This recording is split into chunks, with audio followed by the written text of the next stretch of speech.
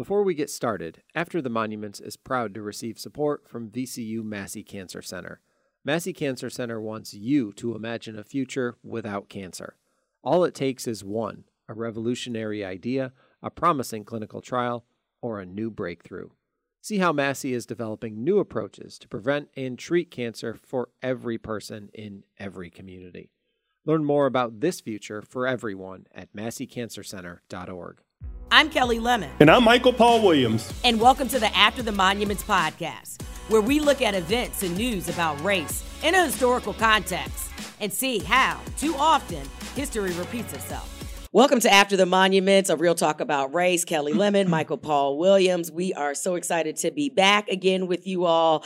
And we're revisiting some of the things that we've already talked about. And it is mainly about once those monuments came down, how those things are still happening before and after the monuments have come down. And environment is one of those things that we've kind of gotten into, and we know how it plays a factor in race, but we have an expert with us today.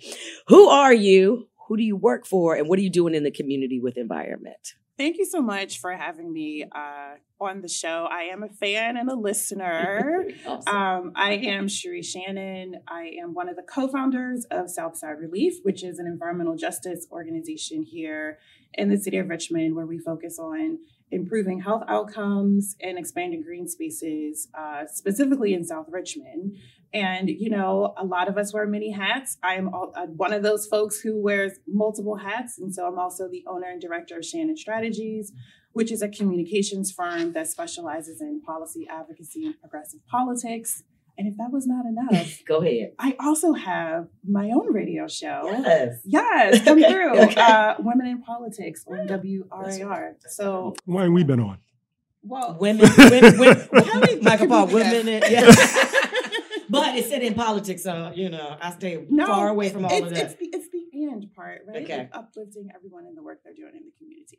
Awesome. Well, thank you for joining us. Michael Paul and I are just excited that we got a Black environmentalist. Yeah, I mean, I felt like I struck gold. I think I met you. I bumped into you on Hall Street during the middle of the Hills Hall Street takeover, and I found out she was an African-American environmentalist. I'm like, oh, yes. Because, I mean, when I was in college, in grad school, one of my beats was covering in D.C. like the Sierra Club and all the environmental groups.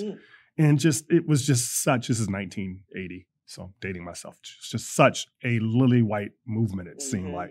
Can you speak to just that history of it, just why that is and why we have not gravitated toward that movement?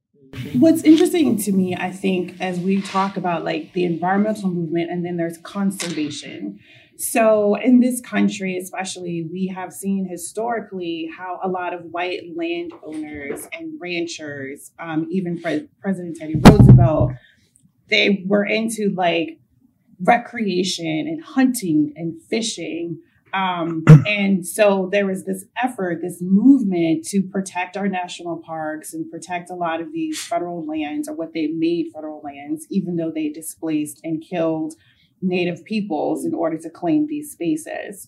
And so over time, there has been this whitewashing of the land and how we use land and how we protect it, primarily for white people in their interests. When in reality, when you look at the history of this country, who actually has managed the lands, right? You look at Native and Indigenous people, they're the first fire experts. They're the first folks who understood how to grow and to produce. And then we have the 400 years of the slavery in this country and enslavement of folks. And we also are in the agricultural space. We also understand how to cultivate, how to grow, how to produce, and really how to preserve as well. But when you think about who's in power and their interests, their political interests, their economic interests, it has generally been white folks who were like, we want to move to a specific area. We want to build here. This is what we want to do with the land around us. And it has been Black and brown people, unfortunately, who have been exploited for their labor to protect that land. So we, even in the last 50, 60 years, You have Rachel Carson and Silent Springs and the poisons that's being used. And everyone's like, oh man, we have to do something. But like Black and brown folks, we already been there, right? We just didn't add a label to it. We didn't say like, now we are environmentalists and we are conservationists. And that's where I think we start to see that difference of the whitewashing of this movement, and even our relationship to land. So I have a grandfather who was a sharecropper. He knew how to grow stuff, right? He had acres and acres of land. Technically, my grandfather would be a Black environmentalist because we lived off the land. But do white people see it that way? No. So it's like we're starting to catch up a little bit. But my interpretation has always been like who's been in power, what their interests have been, and really what has motivated them to actually like interact and how they want to engage with the land around us. Wow. When you frame it that way, this is, Black and indigenous people have a connection to the land here in America that's unique. But when people were out marching after George Floyd, the focus was very much on law enforcement and the criminal justice system. And I didn't really, maybe I missed it, but I didn't really sense or hear a lot about environmentalism and climate change and all of that very much impacts us. Did you discern that also? And why is that the case? That didn't become a more concentrated focus in the aftermath? Again, it's who's telling the stories, right? So like, if we want to look at Monument Avenue here, and I always say this, Monument Avenue is the physical manifestation of white supremacy. Like that is exactly what it is. And so when we are looking at the intersections of environmental justice and climate justice, all of that is rooted in economic power. We're talking about health, the social determinants of health. We're looking at home ownership and land use, zoning, some of the unsexy things that we don't really want to get into. All of that is at play here, but it's how we're talking about it and who is using those terms. So Black folks know in their neighborhoods, especially in the South Side, you can live in the 8th and 9th districts. It's hot outside because there are no trees there, right? But if you're within like a white-led organization, you might be like, that is a climate issue. It is a climate issue. We're not using the same vocabulary all the time. So even another example, what's happening in Atlanta with Cop City. I just learned about this last night. It's wild. And I felt bad that I just learned about this last night. You are not alone. You are not alone. Yeah. So essentially there is this proposal to develop this training facility in the middle of like this forested land. And the reason why it's getting a lot of attention now is one of the forest protectors was killed by the police. And so we see those intersections again, as you were talking about, Michael Paul. Wrong with so many. Yeah, levels. The whole scheme. It's awful. It's awful. And I keep coming back to like, we have to think about the environmental space as like where people live and the environment around them and how it was designed. Mm-hmm. Is it designed to keep you safe and healthy? Has there been decades of disinvestment? Who's pouring resources to making sure that your family and your community has everything that it needs to thrive? That is how I look at those intersections, especially when it comes to the justice movement. Can you talk? We just touched on it. Can you talk about urban heat islands for those who don't know what they are? Ooh, urban heat islands, y'all. It's hot. Yeah. When it's summertime, it gets hot. So essentially, we have areas in urbanized areas. I like to say urbanized because we're starting to see this in the suburbs as well, where due to redlining and urban renewal, there was a lot of effort to essentially raise through neighborhoods. There's a lot of impervious surfaces, impervious meaning roads, sidewalks, right? Asphalt, basically. And there's not a lot of green spaces and green canopy cover. Not a lot of trees. And so we see this urban heat island effect, which basically says in areas where there's less canopy cover, where there's fewer green spaces, it is hotter because there's more things that have been paved over in those areas. And unfortunately, here in the city of Richmond, we have a lot of heat islands in the East End, downtown, as well as in the South Side. And when it is warm outside, it can be up to 16, 18 degrees hotter in those areas where we have heat islands compared to more affluent parts of the city, such as like the West End, which has really nice shade and trees and parks and things like that.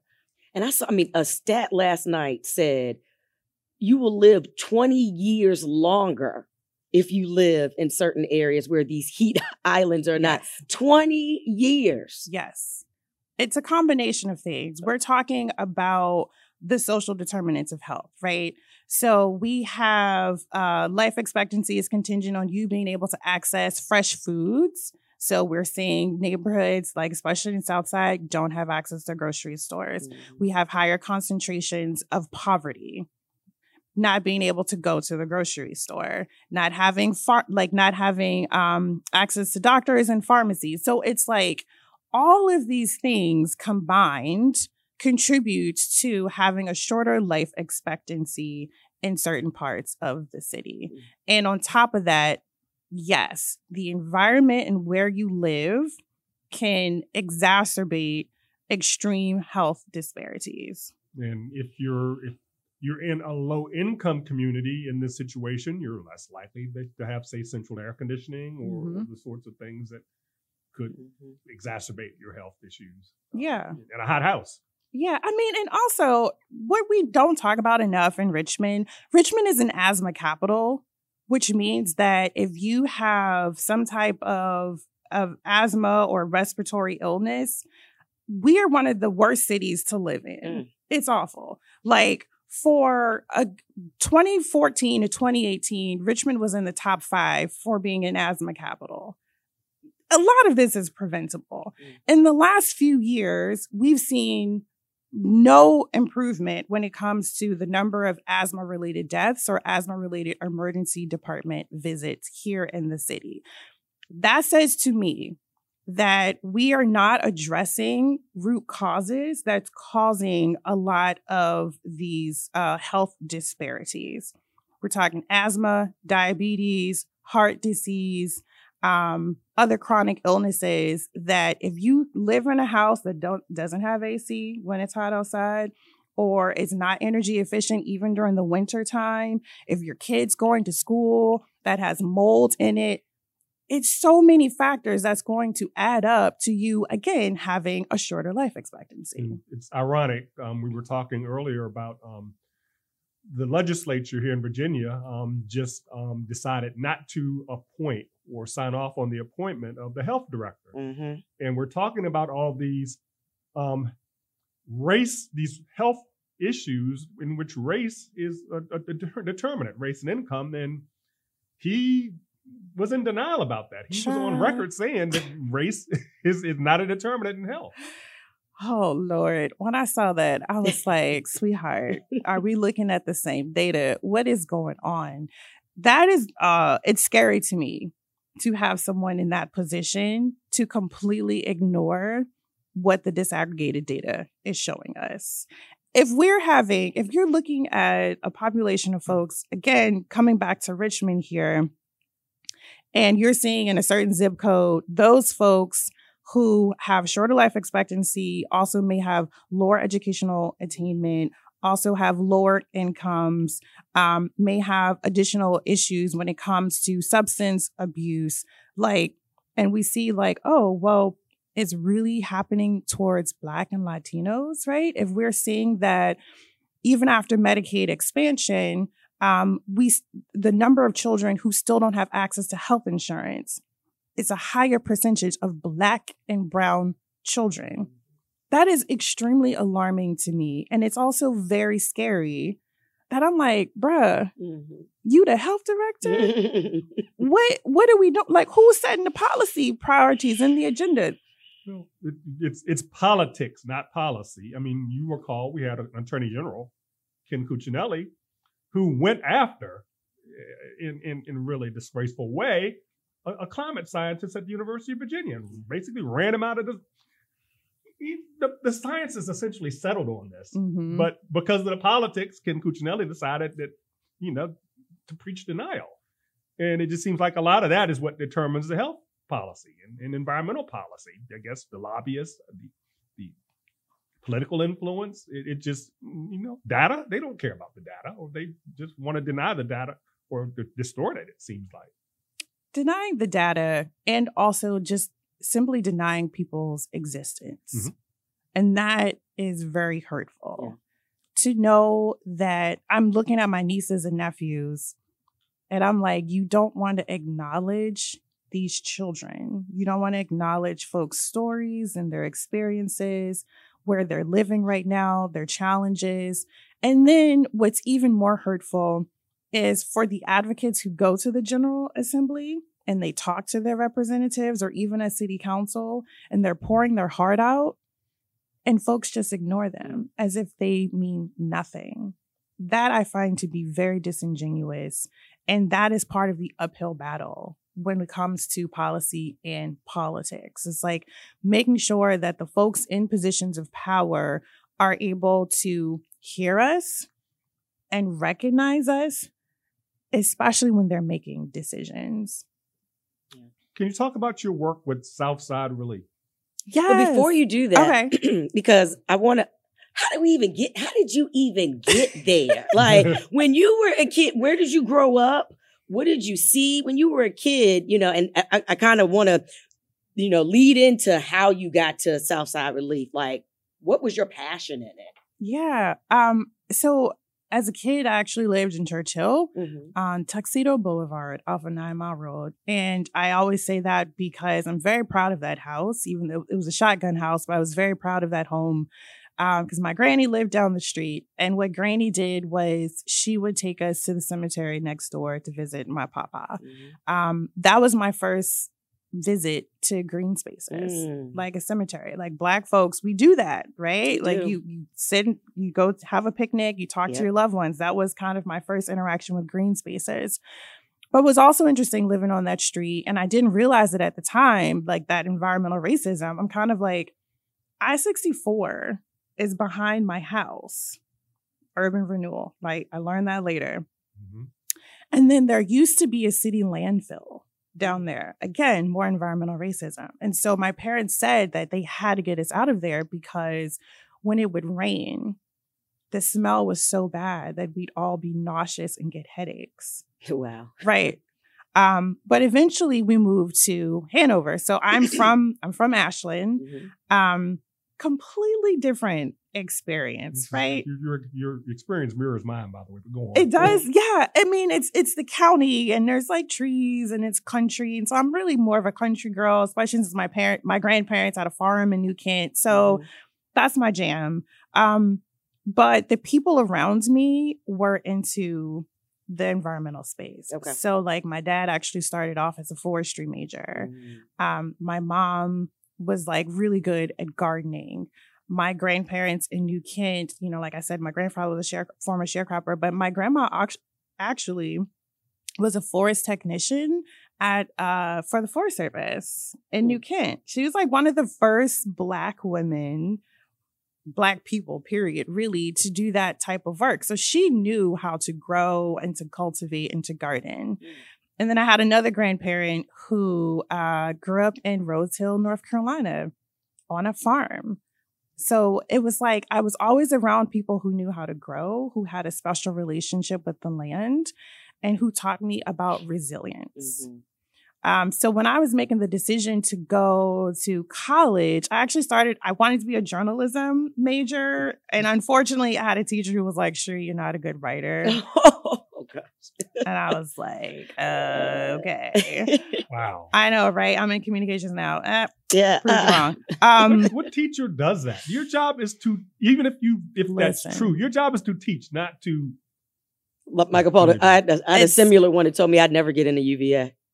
It was bad. That's the kind of tea out in Hanover too. So anyway, yeah, we can talk about that later. So that's another episode. That's a whole nother episode. Dash dreams. Yes. So bad. So my backup was meteorology because I love tropical storms and hurricanes, and so I was like, I'm going to study meteorology. So where do you go for meteorology? Penn State, the home of AccuWeather. And I get to school, and these people are die-hard weather nerds. And I'm like, that's not my ministry. Mm-hmm. Like, I got to get up at 8 a.m. to go to class, and y'all are nerding out this way about the weather? I said, maybe that's not for me. But I still wanted to be in that space. And so I chose earth sciences because it allowed me to dabble into like meteo, geography, geology, a little bit, geosciences. And I always knew that I wanted to be the facilitator between scientists and the public. Mm-hmm. I didn't know that was called communications. So I figured that out later after I graduated. But yeah, so like I have this earth sciences degree. My minor is in climate change, climatology. Even decades ago, I knew that's where we were headed, basically. The aforementioned scientist from UVA ended up at Penn State, right? I think Patrick Michaels, I think is his name. He ended up. Oh, so yeah. No, I don't know. And it was like, it's interesting being in that space because it's like, I'm Black and I'm woman. Yeah. How many other Black kids were in my program? I was the only one out of like that year of 140. I was the only one. Yeah, there were only 6 women that year who graduated with me. I stood out in a lot of ways, a lot of ways. And I continue to be in these white spaces even when I worked in DC. So my first job was at American Forest. And so that was interesting, doing that programmatic work, being at a nonprofit organization where the Black folks who were there were really more on the admin operational side. And I was doing more of the programmatic education stuff. That also is another episode for y'all to unpack. Okay. Like being in those workspaces. Okay. Yeah. Were folks like, in performance of that job, did you get second glances like? Yes. Or did they question why, if you were qualified to be there? They did. They did question my qualifications. They, if I'm looking at materials or reading reports and they felt the need to explain concepts to me, and I'm like, baby girl, no, I know, I get it. Yeah. Like but yeah, so like I worked there for about a decade, left, briefly moved to Australia. Because my husband had a contract there. That also was wild. Like hearing and experiencing the stories with the Aboriginal people, which mirrors a lot of what has happened here. That's a whole nother show too. In this country. Yeah. Where were you in Australia? Melbourne. Mm-hmm. And it was kind of, there was a lot of privilege that I had in being an American. Mm-hmm. But there also was like a lot of similarities. I hear the racism. Now, just about reputation, racism is acute there. Yes. So almost all dark-skinned people are called Black. So you can be from Bangladesh. If you're dark-skinned, you're Black over there. Folks heard my accent and somehow my Blackness went away, which I was like, wait, how is that? Like, I could see in the middle of conversation, people being like, oh, she's cool because she's American. But they wanted to ignore my Blackness as well. That was wild to me. Experienced that here. Yeah, I was like, does my credit score go up because of that? Like, that's right. Yeah, right. Do my edges stay? I don't know. Yeah. But so essentially, to go back to how we got to Southside Relief, just years and years of experience. And ultimately, when my husband and I decided to move, when we moved back to the States and we're like, we're going to move to Richmond because my family's here, we lived on Hull Street and across the street from the library. And I'm like, this is not okay. Like, what is going on here? And so, I'm of the belief don't just create something for the sake of creating it. Reach out to folks who are in the neighborhood. And I did, but I was like, there's still a need here. And so Amy Wentz and we were part of like the Richmond 300 planning process. We were on different working groups and we were reading the Insights report. And we both had the same reaction where we're like, WTF. This, no, it's too much stacked up against us, especially when it comes to like environment and green spaces. So we linked up in the summer of 2019 in the middle of a heat wave. And I do remember that. And I was like, this is why we are starting this organization. Yeah. So our mission is very simple. It is to improve the quality of life for people in South Richmond through green spaces and people-powered advocacy. We want to close that life expectancy gap. And the way that we do that is by planting. So actual planting trees, building community gardens, education. We want to make sure that we are empowering our neighbors, giving them the tools and resources so they can advocate for the changes that they want to see. And then, of course, knocking on those doors and raising hell in the halls of power, because you can say a lot of things. Yeah, it's climate change is real. And we have this climate equity action plan. Okay, but where is it in the budget? If you're not investing those dollars, the capital improvement dollars, the city dollars year over year, if you're not actively trying to advocate at the General Assembly for money, what are we doing? It's just all lip service. So that was like a roundabout way of how we got. How many trees have you all planted? We have planted and given away more than 850 trees. Wow. All South Richmond. Yeah, folks from the north side try to come to the tree giveaways, and we're like, where you live? We're like, okay. We ain't got no trees in our block either. Yeah, like, okay. North Side Relief is going to be started next year, right? Yeah. Well, that's what Groundwork is for. Shout out to Rob at Groundwork RVA and what they're doing over there. But yeah, I mean, listen, if y'all are like, how can I help? A donation goes a long way. So you can go to Southside Relief, that's RELEAF.org, give a donation. And also, come get dirty with us. Get your hands in the dirt. Come plant trees. That's a nice slogan. Yeah. Come get dirty with us. Come get dirty with us? Yeah. See, I'm a consultant. All right. Look at him. All right. We'll get a t-shirt printed out for you. Yes. Especially when he comes and gets his hands dirty, right? We get it that day. Look, now things have changed. He'll write about it for you. That's my jam. I host Controversy History with the Valentine Museum, and last night was about green space and just climate change and things of that nature. And Dr. Jeremy Hoffman from the Science Museum was just kind of rattling off some stats, but one of the things that we didn't get to kind of get into, and it was one of the questions that I was going to ask the panel, but it was about the future. And it was about, how these kids are feeling about climate change and the anxiety and the nervousness that they have about their future. We never thought about it.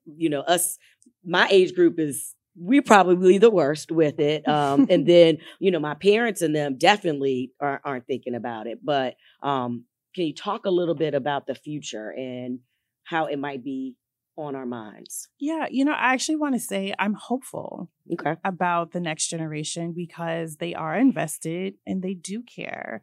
And, like I just mentioned, what is happening at Groundwork RVA, like those young people are with it. Like they are planting, they are maintaining spaces, but they're also gaining a lot of skills to further their careers down the road if that's what they pursue. We also have seen a lot of, meaning Southside Relief, we have seen a lot of middle and high school students at our events. They want to participate in our town halls. They want to learn more. And that makes me excited because those folks are not only going to pick up the mantle and do the work that we're doing at Southside Relief, some of them are going to run for public office one day. Some of those people are going to be business owners. They might become educators themselves. And so having that interest and that passion and also the skills makes me really hopeful that we are going to be okay in the future. Now, and I have to be hopeful, right? Because my mama said you gotta be hopeful. Yeah. I'm old. I'm not going to be here when all hell breaks loose, although all hell is breaking loose already. Obviously. Yeah. But it kind of amazes me. Why aren't people of a certain age group, young people, marching in the streets every day? Because we're literally pissing away their planet. I mean, why isn't that happening? They are. But then also in this country, I feel like we can have a march every day. We have gun violence. We have student loan debt. The police are killing us. I mean, it's like, honestly, I feel like I'm tired most of the time. And and I hear from like older generations that like, look, we was out there in these streets. We need y'all to pick up the mantle. You're here. And I'm right? Yeah. And I feel that. And I'm like, I'm moving into my auntie stage in life where I'm kind of like, okay, young people, I need y'all to kind of get some energy as well.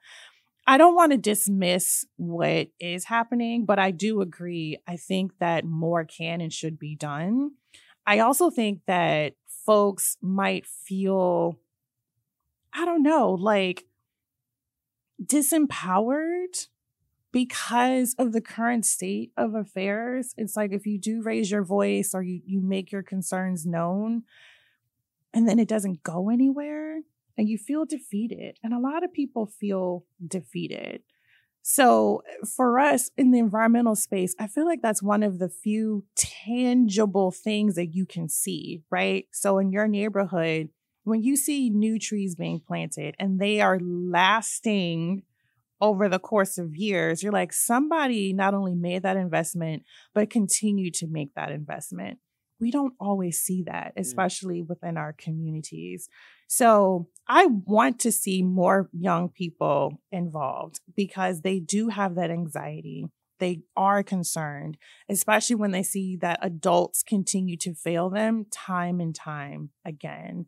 I just hope that folks don't become too defeated where we just become complacent about it and then nothing happens, because that's how we end up losing. Can we talk a little about the late Congressman Donald McEachin, who it seemed to me, and I really loved him for this, it seemed like he was about this issue. Yeah, he was. In a way that I don't really see as much as I would like. Yeah. Representative McEachin was an environmental justice champion, period.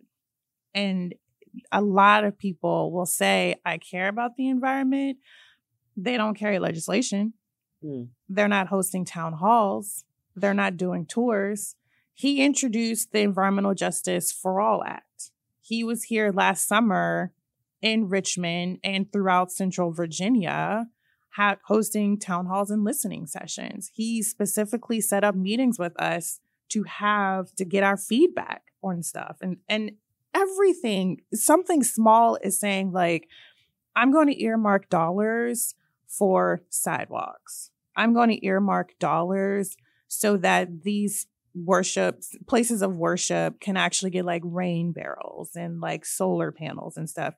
It seems so small, but it's really significant. Yeah. And he carried a lot of legislation to make sure that folks, regardless of where you lived, regardless of your race, your income, that you would not be given the raw shaft by the government for corporations to come in and build pipelines in your backyard, for eminent domain to take over, for the big energy entities to just pollute the air. He really, really was an incredible champion when it comes to environmental justice. And I would like to see more of Virginia's delegation take up a lot of those causes as well. What are we not being loud about? Like, what needs some attention right now? Because there's an action item that we could all do in order to, combat it a little bit. We need money.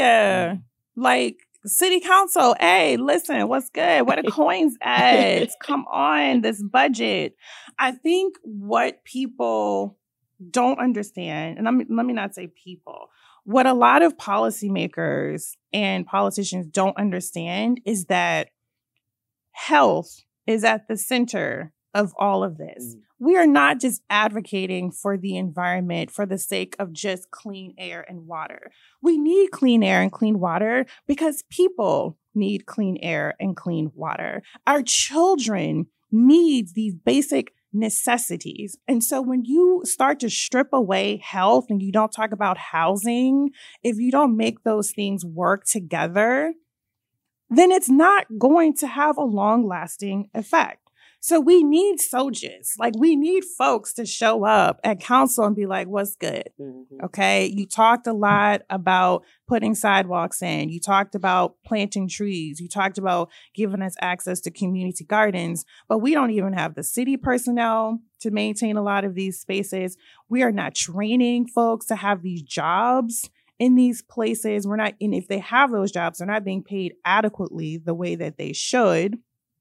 And on top of that, we're not creating programs and services that will target specific resources that communities need. So whenever we go into a neighborhood of Southside Relief, if we're planting trees, great. Okay, what else needs to be done to this playground? Mm-hmm. Okay, they don't have sidewalks here. There's a lot of potholes here. There's not a lot of lighting. We're seeing a lot of trash in the storm drain. Neighbors may have complaints about low lighting. Like, you have to keep building and building and building. A lot of these are capital infrastructure improvements. And again, it sounds uncool and unsexy, but this is the stuff that people want. This is the stuff that people need. And so we have to make sure that wherever you live, that your housing is safe, that you're able to stay there because you can afford to live there. There's no entity trying to kick you out and displace you because of gentrification. And that when resources does come into your community, it's what the folks actually want because they have asked for it. We do a lot of envisioning and imagining and a lot of planning processes. People will show up time and time again for that. And God bless the people who compensate people for their ideas. But then it's like, but when does the rubber hit the road? Where is the money to actually take what our neighbors are asking for and make it a reality? So the call to action, we are in budget season. I feel like we're always in budget season. But do not be afraid to talk to your city councilor. Do not be afraid to talk to your delegates and your state senators. And it may seem like these people don't care. They do care. Because one of the complaints that we hear all the time is, well, if y'all have a problem with this, it's not documented. We don't know about it. And I'm kind of like, okay, well, let's just show you en masse. We gonna pull up and then y'all gonna be able to have to address these issues. We need the money. Where the money at, y'all? Shake the coins loose. Cue Wu-Tang's cash rules everything listen, around. Listen, dollar bills, y'all. As we are wrapping up this conversation, thank you so much. I learned a lot, as always. And you put it in common sense. Like, that's always the thing that I like about this show is that, we don't use a bunch of fancy, we make it real. Is there, and I'm gonna ask this question, and you might be like, okay, I don't know if I understand it, but is there anything being done in the green space arena that's hurting us? Yes. As people that don't look like us are leading charges and thinking that their ways are best, but is anything hurting us in this space? And I'm going to find a very tactful way of putting this. Let me clear my throat on this one. Let me clear my throat. No, you're giving all what is it? You doing, Michael Paul? Like, what are you having today? I love it. Funding inequities. There are a lot of white-led environmental organizations that have robust staff and they have grant writers and they're capable of securing federal and state dollars for projects. The problem is that a lot of these organizations they have to continue to raise money. And so they go after these grants and they're making up these projects without any consultation from the community. And so you can go into a neighborhood, and a great example of that is if you're on Ruffin Road, going towards like Davy Gardens or whatever, and you see these trees, and you're like, who planted these trees here? Did anybody ask for that? It's a sad bunch of trees. And it's sad because I'm like, nobody wanted those trees there. Nobody's taking care of them.